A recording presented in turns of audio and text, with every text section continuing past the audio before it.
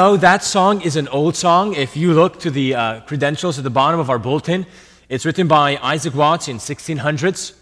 But I encourage you to meditate on the words of this song, and perhaps the melody may be a little more reflective, and it doesn't encourage us to sing with joy, but it should be sung with a lot of joy. It should be sung with hearts that are abounding in thankfulness to the Lord. Because the question this song asks is, Lord, when you have prepared a feast and have called all to come, why is it that so many make a wretched choice to refuse to come? And why was it that I and you have been drawn in by the love of Christ to respond to this feast? This morning we are going to look at another feast, the feast you don't want to be a part of. Book of Daniel, chapter 5. We're going to look at a party that you don't want to be part of. It's in Daniel chapter 5. I encourage you to open your Bibles there. If you're using a Bible provided in the chair in front of you, you may find this passage on page number 774. 774. As you turn there, I want to give you a quick heads up. The title of the sermon this morning is The God Who Ruins a Party. The party you don't want to be a part of. Daniel chapter 5. Here's the word of the Lord for us. And for those of you who are visiting us, we like to read longer sections of Scripture. And we continue to read an entire chapter of this book of Daniel from verse 1 all the way to verse 31. Here's the word of the Lord for us.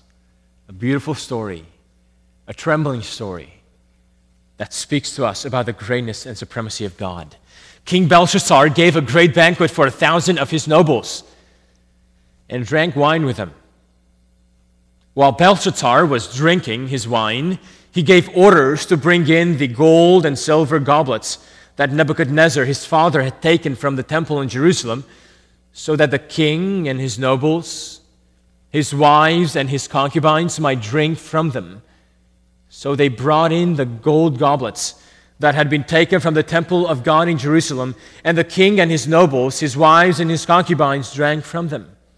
As they drank the wine, they praised the gods of gold and silver, of bronze, iron, wood, and stone. Suddenly the fingers of a human hand appeared and wrote on the plaster of the wall near the lampstand in the royal palace. The king watched the hand as it wrote. His face turned pale, and he was so frightened that his knees knocked together and his legs gave way. The king called out for the enchanters, astrologers, and diviners to be brought and said to these wise men of Babylon, "Whoever reads this writing and tells me what it means will be clothed in purple and have a gold chain placed around his neck, and he will be made the third highest ruler in the kingdom." Then all the king's wise men came in, but they could not read the writing or tell the king what it meant. So King Belshazzar became even more terrified, and his face grew more pale. His nobles were baffled. The queen, hearing the voice of the king and his nobles, came into the banquet hall. "O king, live forever," she said. "Don't be alarmed. Don't look so pale. There is a man in your kingdom who has a spirit of the holy gods in him. In the time of your father, he was found to have insight and intelligence and wisdom like that of the gods. King Nebuchadnezzar, your father the king, I say, appointed him chief of the magicians, enchanters, astrologers, and diviners. This man, Daniel, whom the king called Belshazzar, was found to have keen mind and knowledge and understanding, and also the ability to interpret dreams, explain riddles, and solve difficult problems. Call for Daniel, and he will tell you what the writing means." So Daniel was brought before the king, and the king said to him, Are you Daniel, one of the exiles my father, the king, brought from Judah? I have heard that the spirit of the gods is in you and that you have insight, intelligence, and outstanding wisdom. The wise men and enchanters were brought before me to read this writing and tell me what it means, but they could not explain it. Now I have heard that you are able to give interpretations and to solve difficult problems. If you can read this writing and tell me what it means, you will be clothed in purple and have a gold chain placed around your neck, and you will be made the third highest ruler in the kingdom. Then Daniel answered the king, you may keep your gifts for yourself and give your rewards to someone else. Nevertheless, I will read the writing for the king and tell him what it means. O king, the Most High God gave your father Nebuchadnezzar sovereignty and greatness and glory and splendor. Because of the high position he gave him, all the peoples and nations and men of every language dreaded and feared him. Those the king wanted to put to death, he put to death. Those he wanted to spare, he spared. Those he wanted to promote, he promoted. And those he wanted to humble, he humbled. But when his heart became arrogant and hardened with pride, he was deposed from his royal throne and stripped of his glory. He was driven away from people and given the mind of an animal. He lived like the wild donkeys and ate grass like cattle, and his body was drenched with the dew of heaven until he acknowledged that the Most High God is sovereign over the kingdoms of men and sets over them anyone he wishes. But you, his son, O Belshazzar, have not humbled yourself, though you knew all this. Instead, you have set up yourself against the Lord of heaven. You had the goblets from his temple brought to you, and you and your nobles, your wives and your concubines drank wine from them. You praised the gods of silver and gold, of bronze, iron, wood, and stone, which cannot see or hear or understand, but you did not honor the God who holds in his hand your life and all your ways. Therefore, he sent the hand that wrote the inscription. And this is the inscription that was written. Mene, Mene, Tekel Parsin. This is what these words mean. Mene, God has numbered the days of your reign and brought it to an end. Tekel, you have been weighed on the scales and found wanting. Peres, your kingdom is divided and given to the Medes and the Persians. Then at Belshazzar's command, Daniel was clothed in purple. A gold chain was placed around his neck, and he was proclaimed the third highest ruler in the kingdom. That very night, Belshazzar, king of the Babylonians, was slain, and Darius the Mede took over the kingdom at the age of 62. Amen. This is the word of the Lord for us. Let's ask the Lord to give us his spirit, to give us the wisdom to understand what we're supposed to take from this passage, from this story in the book of Daniel. Would you bow with me and join me in a word of prayer? Let's go to the Lord. Father, we acknowledge and recognize that we need your wisdom to understand what it is that you want to speak to us today. What it is that you have spoken to the king of Babylon. What is it that you want to speak to our hearts this morning? So therefore, Lord, we ask of your Holy Spirit to be given to us. And we ask that the glory of Christ might be made evident in our midst this morning. In his name we pray. Amen. Daniel chapter 5. Children, this is one of those lessons you know, right? The hand on the wall. No matter what painting, no matter what picture, no matter what children's Bible book you open, you see a picture with a hand on the wall. What do you think of? Daniel. We know this picture. We know this story. And yet, the book of Daniel chapter 5, this particular story, continues to to teach the same lesson that the book has been teaching so far in the first 4 chapters, namely the supremacy of God. The supremacy of God is displayed throughout the book in each chapter in different ways. We see in chapter 1 that God shows His wisdom and power by giving it to Daniel, one of the exiles of Babylon. But in chapter 5, God shows His supremacy in a very interesting way by breaking up a party, by intervening in a party and ruining it. Now, why would God ruin a party? Who likes party poopers? For some of us, it's hard to imagine that God would actually play the role of a party pooper. And yet, that's exactly what He does in chapter 5. But actually, a bit quite more than merely ruining a party.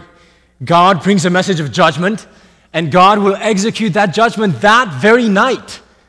And we will see in just a few moments why God would ever do that. But friends, as we approach this passage, as we approach this well-known story, I encourage you to consider, what is it that we can learn about God, about ourselves, and about the ways of God with mankind from chapter 5 of the book of Daniel?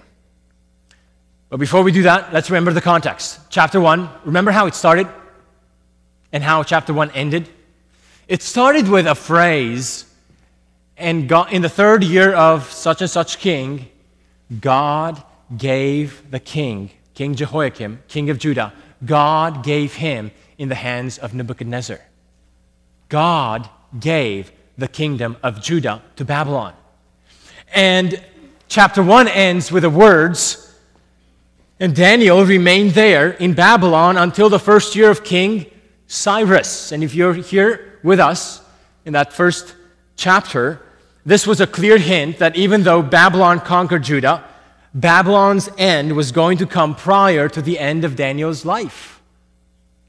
That was a huge hint of hope to the people that was just exiled. But then in chapter 2, the supremacy of God is shown by the dream that God gives to King Nebuchadnezzar, that Babylon's kingdom will pass and will give way to other kingdoms. And all these kingdoms will be a mere prelude to the kingdom of God, which He will establish forever. The supremacy of God. Babylon will pass. God will bring other kingdoms, and in the end, God will bring His unending kingdom. The supremacy of God. Chapter 3, God showed His supremacy by rescuing His servants from the fiery furnace, providing a huge lesson that there is no God who can rescue His servants in this way, from the king's hand, from the fiery furnace. In chapter 4, God showed His supremacy by driving off the king of Babylon, driving him off his throne, and making him not just homeless, but turning his mind to be a mind of animals so that he would actually live like animals and eat like animals. Until what time? Until the time when he comes to realize that heaven rules and that God is able to humble anyone who walks in pride. And Nebuchadnezzar got the lesson that nobody can oppose this God and stand opposed to Him, at least not for long. And that's what chapter 4 was about. But Nebuchadnezzar's son, or most likely actually grandson, Nebuchadnezzar's successor, if you will, he doesn't get the lesson. So God intervenes again. But this time, He intervenes unlike what He does in chapter 4. In chapter 5, there is no more hope of repentance. In chapter 5, there is no more opportunities to turn around. Because in chapter 5, God intervenes in a party to ruin it. And He doesn't just ruin the party. He takes away the life of the king himself. That very night, But as a matter of fact, dear friends, the story of Daniel 5 is not just about the destiny of Babylon's king. It's also the destiny of the Babylonian Empire. Chapter 5 tells us about the night Babylon has fallen, never to rise again. Ever. The story of Daniel 5 is significant not only in the book of Daniel, it's significant for the rest of the Bible because this is the last time we encounter Babylon, ever. And if we'll hear again about it again, like we will hear in the book of Revelation, it will be only as a pattern of its doom. This is it. In the history of redemption, Daniel chapter 5 is huge because God chooses to put an end to the Babylonian Empire, the very empire that took Israel into exile, and the very empire that was proud against God himself. God is able to bring this empire to an end. Let's look at how God brings this empire to an end. And the big picture here is God brings an entire empire to an end by ruining a party. By ruining a party. It's in the midst of entertainment. It's in the midst of a great time of celebration that God intervenes. Friends, take that as a cue for about the way God will bring the end of the world. When people will be engaged in all kinds of entertainment, of all kinds of fun activities, of all kinds of things that will numb their senses to reality. Parties. God has a power to ruin them. And what's amazing about chapter 5 is that this is a pattern of how God will bring the kingdoms of the world to an end. So let's look at this party being ruined. We'll look at three things. What did God ruin? He ruined a party that defamed God. We'll look at how did God ruin the party, and then why did God ruin the party? What did God ruin? A party that defamed God. Chapter 5 begins by telling us of Belshazzar giving a great banquet for 1,000 of his nobles and drinking wine with them. Now, some commentators give us an interesting background from some historical books. They say that actually at this time, when Belshazzar gave the party, the Medes and the Persians were already outside the walls of Babylon.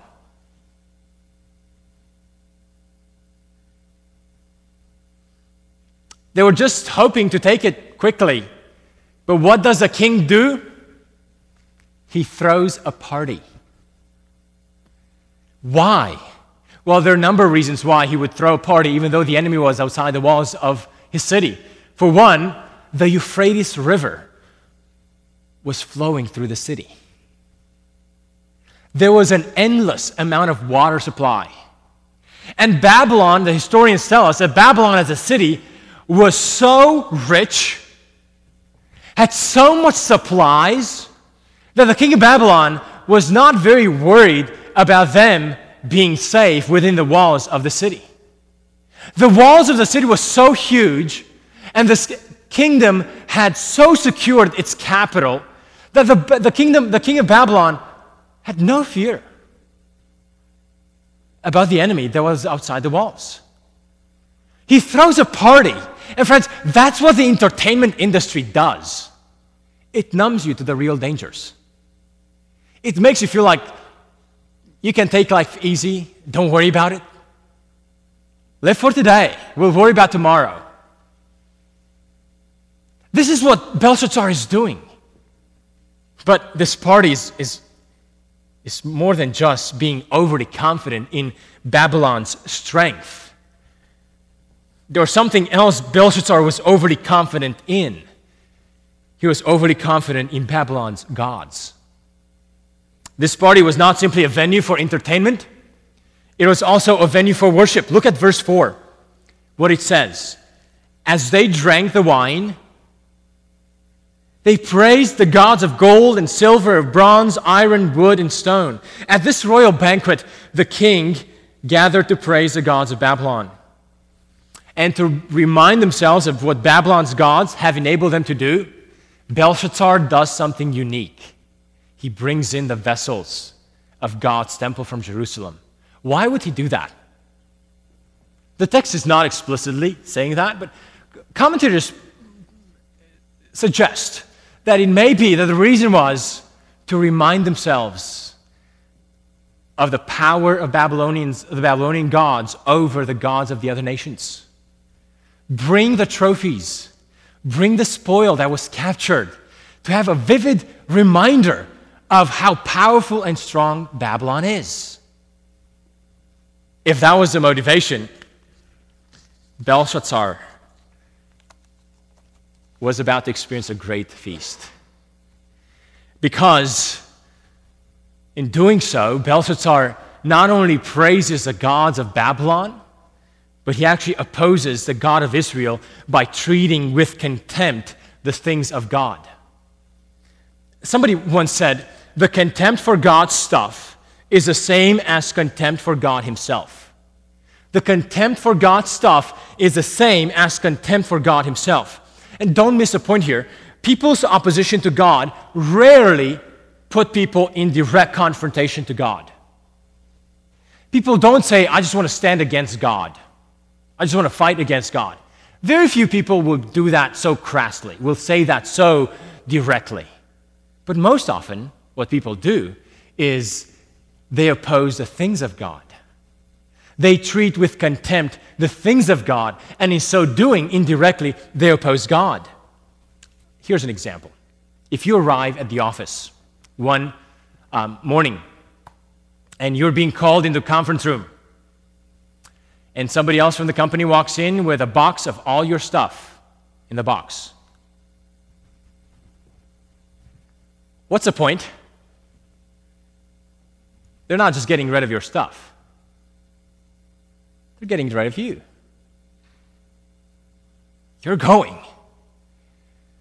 Your stuff in a box is not about your stuff. It's about you. You're out. In the same way, that's what Belshazzar is doing here. He's not saying directly by words, I'm opposing the God of Israel, but by treating the things of God with contempt, he's actually opposing God. Friends, you can't just think about opposing God by the people who are just very verbal against God. Opposing or treating the things of God with contempt is really a sign that you're treating God himself with contempt. Belshazzar's contempt for God was manifested also in another way.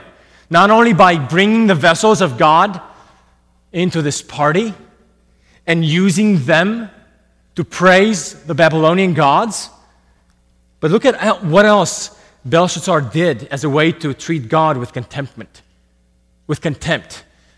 He failed to honor God. Look at verse 23. But you, Daniel says, but you did not honor the God who holds in his hands your life and all your ways. Actually, I love the way the ESV translates this verse. The ESV says, but the God in whose hand is your breath, and whose are all your ways you have not honored. How amazing to hear that God's hand is so sovereign and so big that he holds in his hand not only our lives, but every breath that we have. And it's not only for the children of God, but even for pagan kings. How amazing is the hand of God that he's able to hold in his hands the very breath, the very next breath that you're breathing right now. How amazing. And it's this hand of God whom Belshazzar chose to ignore, whom Belshazzar chose to despise. It's this hand of God that shows up on the wall. Friend, don't think that this failure is just Belshazzar's failure to honor God and give him thanks. The Bible tells us that this failure is repeated time and again. In Romans chapter 1, verse 18, we read the following: "The wrath of God is being revealed from heaven against all the godlessness and wickedness of men who suppress the truth by their wickedness." Why? Because verse 21 says, "For although they knew God, they neither glorified him as God, nor gave thanks to him, but their thinking became futile and their foolish hearts were darkened.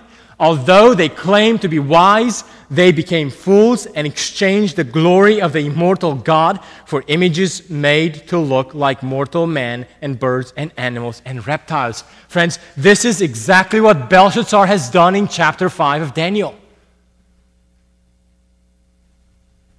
Not only he despised and opposed God by using his vessels, but he despised God by failing to honor him and to give thanks to him. And instead he honored the gods created by human hands. Friends, here's a point for us. Here's what we can take from this lesson. You don't need to throw a party and use God's vessels to oppose God. The simple forgetfulness to honor God and give him thanks is a sign of belittling God, is a sign of having a small view of God.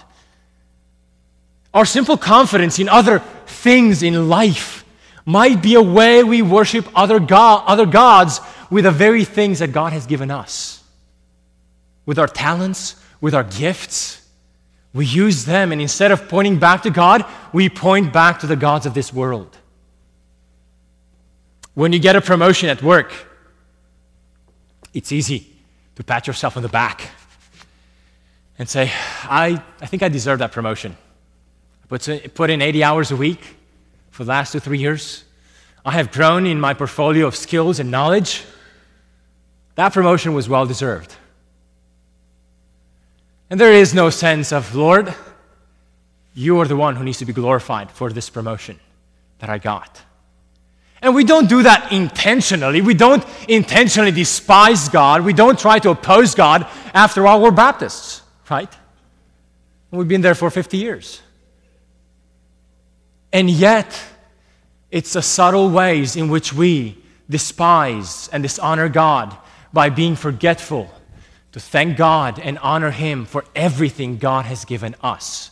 Friends, you don't have to be a pagan king and to have your name Belshazzar to be in the same diagnosis, in the same virus, in the same disease as Belshazzar.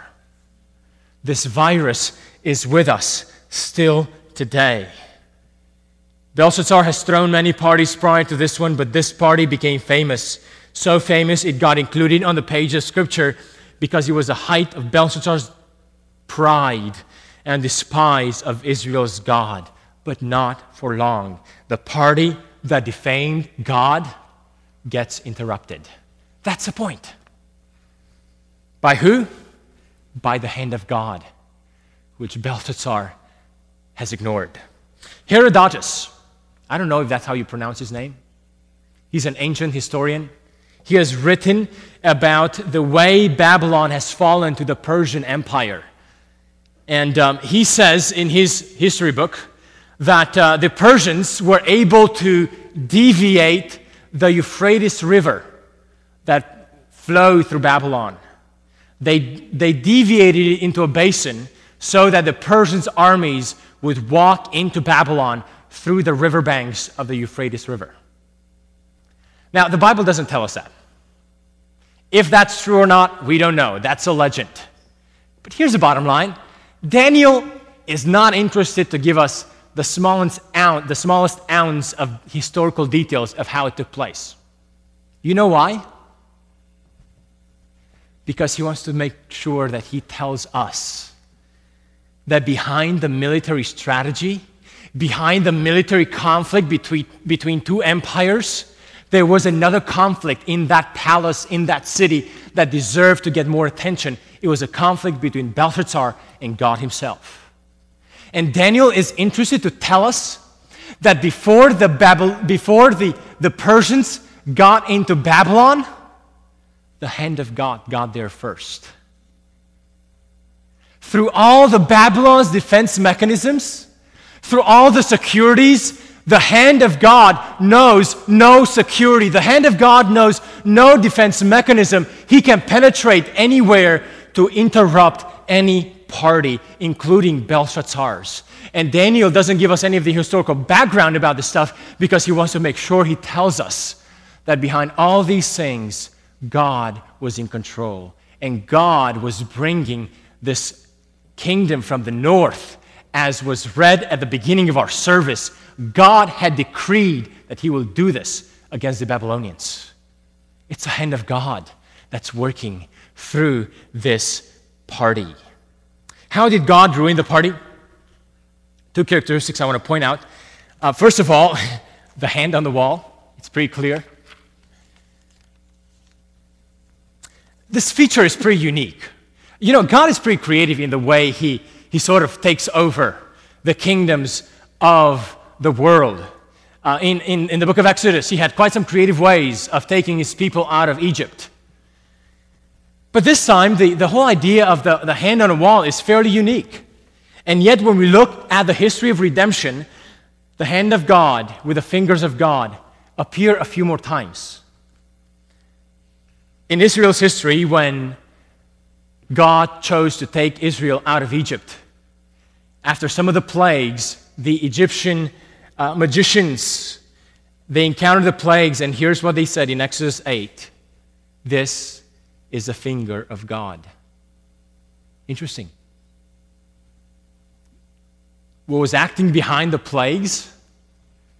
The Egyptian magicians conclude this must be the finger of God. And Daniel's point is simply, and what God wants to show us is that the God of the Exodus is the God of the exile.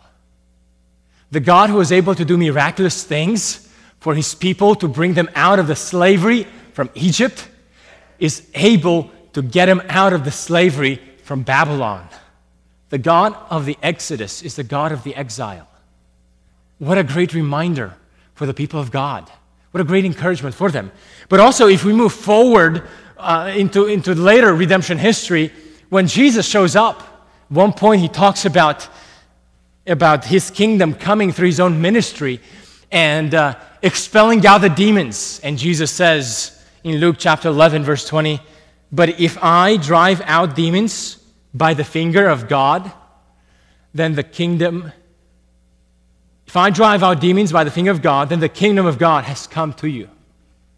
The finger of God works in redemption history at key points to usher in, to bring in the sense that God is in control, even when things appear otherwise. Friend, when you think of the human body and the strongest muscles we have in the human body, we might think of our thighs, we might think of our backs, we might think of our biceps. We don't really think of the muscles in our fingers, do we? Do you? We don't. And yet, when God wants to show us His strength and the mighty force of His kingdom, of who He is, all He has to flex are His fingers. That's it.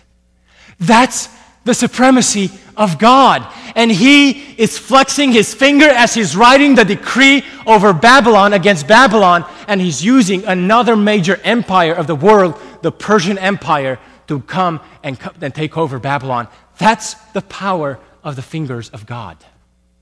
That's the supremacy of God. How amazing that Paul in 1 Corinthians 1:25 says, "For the fullness of God is wiser than man's wisdom, and the weakness of God is stronger than man's strength." That's the first way God ruins this party, by showing up the hand and the fingers. But then there's a second way God ruins this party. Namely, is that God gives a message. And what's amazing about this message is that it's non-intelligible. And here's a little bit of a paradox. God, your revelation to these kings is clearly a gift from you.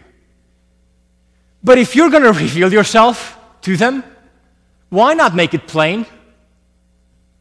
Why work through riddles? Why work through mysterious messages? This has been a pattern throughout the book of Daniel. Why is God doing that? Revelation is indeed a gift from God. But as we've seen and hinted earlier in the series, God's revelation is not only a one-time gift, it's a double gift. Because the only way we actually understand God's revelation is if we get His Spirit. We don't get God's revelation by our human wisdom. And that's what God is doing here. He wants to reveal Himself to the king of Babylon, but at the same time, He hides the meaning of that message because He wants to hide its meaning from the wisdom of Babylon. That's the way God works. That's the way often God reveals Himself, is that He reveals Himself as a great gift to us, but at the same time, He tells us that we're not able to interpret His revelation on our own human strength. That's why every sermon, when we start a sermon, we pause and pray and ask God to give us His Holy Spirit, because we don't depend on our own resources to understand His message. We don't. But God proves once again that Babylon's resources are not able to get God's revelation. The king brings in all the wise men, and they prove to be a bunch of losers again. Just like in chapter 1. And I know that's a derogatory term, but that's exactly what God wants to do here. They can't get it. And the only one who can get it, and here's the irony of this party. There's only one man in the entire empire who's able to get it. And he's a Jew. At the very party that the king despised and humiliated and insulted the God of Judah, at that party, the only man who's able to come in and bring the message is a cast-off Jew. That's why when the king brings Daniel in, he doesn't greet Daniel as his queen, as the queen greeted him, or described him as the chief of the magicians. Daniel gets described and greeted by the king in this way. Are you Daniel, one of the exiles my father brought from Judah? You can't miss the picture here. This is a message of contempt towards Daniel, towards the servants of the God whom Belshazzar just insulted. Daniel is the last person the king would ever consider, especially knowing that he's a captive of Judah. And especially at this party where the God of Judah was defamed. And yet, friends, the only help for Belshazzar in this situation was a cast-off Jew. Friends, don't miss the irony here. This reality is true for us also. Our only hope is a Jew who was despised and rejected and eventually crucified. We have mocked him. And the message of the gospel is that even though we have ignored him in so many ways, even though we have rebelled him in so many ways, our only hope is a cast-off Jew. And just as it is written that the message of the cross is a scandal to the Jews and a foolishness to the Greeks, to us who believe in him, it is the message of God's power and wisdom for our salvation. If only we would turn to him and believe in him and call on him, we will be made right with God. If we abandon our own sense of satisfaction, our own sense of being self-sufficient, our own sense of having it all inside of us, and abandoning and realizing that we need something outside of us, we need God to come and intervene in our hearts and change our hearts so that we might be restored to this God. Friend, it's not in our wisdom, it's not in our strength that we can obtain God. It is by our surrender to him that we can actually receive him, because God wants to come into our hearts whenever we turn around from our own lives and turn to him. Friend, this morning, if you don't know what this term means, if you don't know what it means to really put all your trust and faith in this cast-off Jew, I would hope to talk to you at the end of the service. We've looked at two ways how God ruined this party: by sending his hand into the banquet hall, by writing a message that no one could interpret but God's servant Daniel. Just these two elements were enough to ruin the spirit of the party, but God made it worse. He executed the judgment that very night. There was no more party after this night. Why did God choose to ruin this party? Let's look at this last emphasis in chapter 5. Once Daniel is brought in to explain the interpretation, if you look carefully, it's only 4 words, 3 meanings, 3 verses to interpret the passage. Verse 26 says, God has numbered the days of your reign and brought it to an end. Verse 27, you have been weighed on the scale and found wanting. Verse 28, your kingdom is divided and given to the Medes and the Persians. This was Daniel's interpretation of the message. It's pretty clear. It's pretty plain.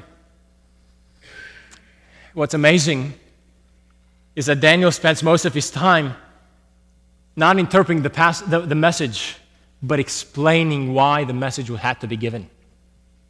That's a big deal here. Belshazzar must know why the message is so severe. So in one sense, the explanation Daniel gives is more important than the interpretation Daniel gives, even though the king never asked for the explanation.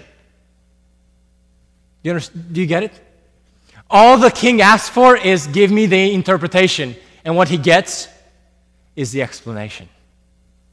Belshazzar must know why it's so severe. And Daniel starts off by a history lesson from King Nebuchadnezzar's life. I'm not going to repeat it because it's all in chapter 4 last week. But the point is that Belshazzar did not learn what his father, the king, learned. He failed to recognize God as sovereign. And what was his problem? His heart became arrogant. Friends, just a note, that arrogance is still with us today. That virus has not been healed from our human nature.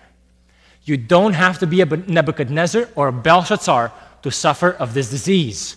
Any one of us can suffer from it, and any one of us can be caught back into its traps. Just a hint. Go back to chapter 4 and learn the lesson. Daniel brings in the story of Nebuchadnezzar. But then why? Look at verse 22. Here's what Daniel says, and this is a big explanation. But you, O king, you, his son Belshazzar, have not humbled yourself, though you knew all this.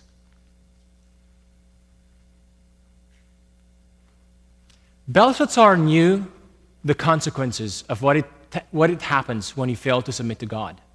What happens when you fail to be proudful in your own heart. He saw the consequences. He heard of them. The entire empire heard of the consequences, and yet Belshazzar chooses not to comply. You know what this means? This is a reminder for all of us that simply knowing the truth does not guarantee the correct response to it. Simply knowing the truth does not guarantee the correct response to it. Knowing the data does not bring about the required change, not necessarily. Knowing the statistics does not make the change. Our society seems to think that if we could just educate people about the consequences, that will bring transformation. If youth would only know what drugs do to them, then. And our society wants to sell us the pill that if we could just educate ourselves about the consequences, then we will have the power inside of us to steer away from them. Daniel and Belshazzar here remind us of the lesson that even when we know the consequences, we don't have the power to turn on our own. Our human nature, our brokenness, our broken hearts will still choose to take those paths, those wrong paths. Why? Because we don't think much of God and we don't think much of His consequences. And because our hearts get overflown with a sense of pride and the fact that we are in control of things and we know what's better for ourselves. Friends, even when faced with the truth, apart from the Spirit of God working in our hearts, we do not have the power to receive the truth, to welcome it, and to respond to it properly. That's why what's amazing to me when we look at the whole story of the exile, and when God is starting to make preparations of bringing back his exiled people out of Babylon, one of the things that God promises to the prophet Ezekiel is that God will give the Israelites a new heart. It's not enough for God simply to destroy Babylon to get his people out of Babylon. His people themselves also need a new heart, a new nature, so that they might love God. Listen to Ezekiel 11, 19, and 20, as God foretells a time when he will bring them back. I will give them an undivided heart and put a new spirit in them. I will remove from them their hearts of stone and give them a heart of flesh. Then they will follow my decrees and be careful to keep my laws. They will be my people, and I will be their God. But as for those whose hearts are devoted to their vile images and detestable idols, I will bring down on them, on their own heads, what they have done, declares the sovereign Lord. Friends, we must be cautious even today. Hearing the word of God without the Spirit of God can fall on dead ears.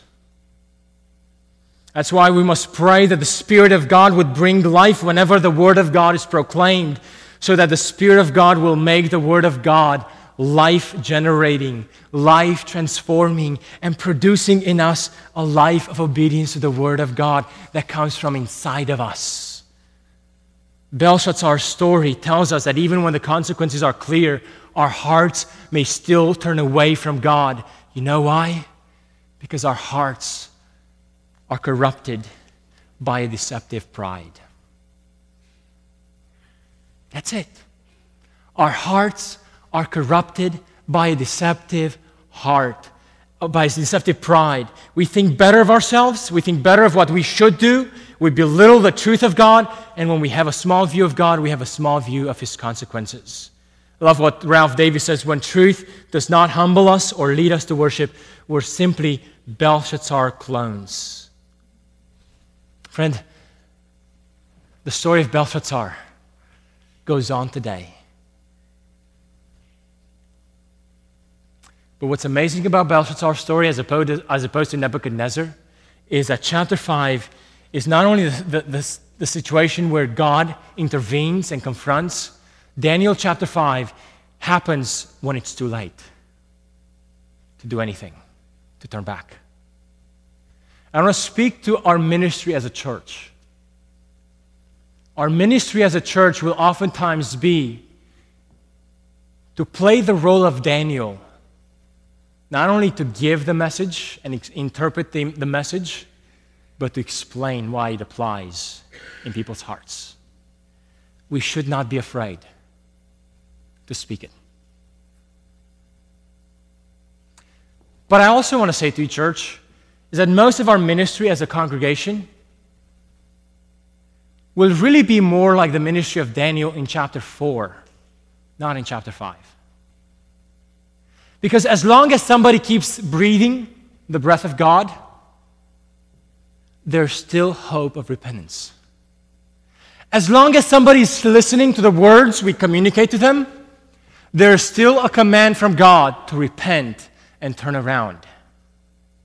Daniel chapter 5 is just showing us a picture of where the train tracks stop when all the warning signs have been ignored. When we do church discipline, dear friends, we're not doing the work of Daniel 5. We're doing the work of Daniel 4. We're giving warnings, serious warnings. And until God takes away the last breath of that person's life, there's still a hope and there's still a prayer that hearts might be turned and repentance might be granted. So as a church, most of our ministry will be in Daniel 4. But we need to be aware of what's coming if Daniel 4 never produces fruit. The God who's being defamed by people's lives, directly or indirectly, will in the end ruin their party. There is no way around that. And he can ruin it by his mere finger. That's why we need to pray that not just through our words, but that the Spirit of God would accompany our words whenever we bring God's word to people's lives, so that this life of God through the Spirit of God might abound in repentance and turning around, so that God's people might recognize the sovereign King. I pray that God makes us as a church the kind of Daniels, the kind of ministry that Daniel had, to have courage and boldness and trust that God, through His Spirit, will turn around hearts. He's in control. All we can do is declare that truth. But God is sovereign. Let's praise Him for that. Amen. Let's pray. Father, we praise You that You are the sovereign God who, in the end, You will not allow Yourself, You will not let Yourself be defamed. Lord, I pray that You would strengthen our hearts to have boldness, have courage to speak Your truth, to speak Your words. And Lord, we desire to trust not merely just in the speaking of truth, but in the power of the Spirit to bring You life through that truth. And Lord, we trust that You will bring Your people into Your church, into the feast that You have prepared for Your people, for Your kingdom. We pray that many would leave the feast of the world and come and be a part of the feast that You have prepared for us. Father, we pray these things in the name of Christ, for His glory and honor. Amen.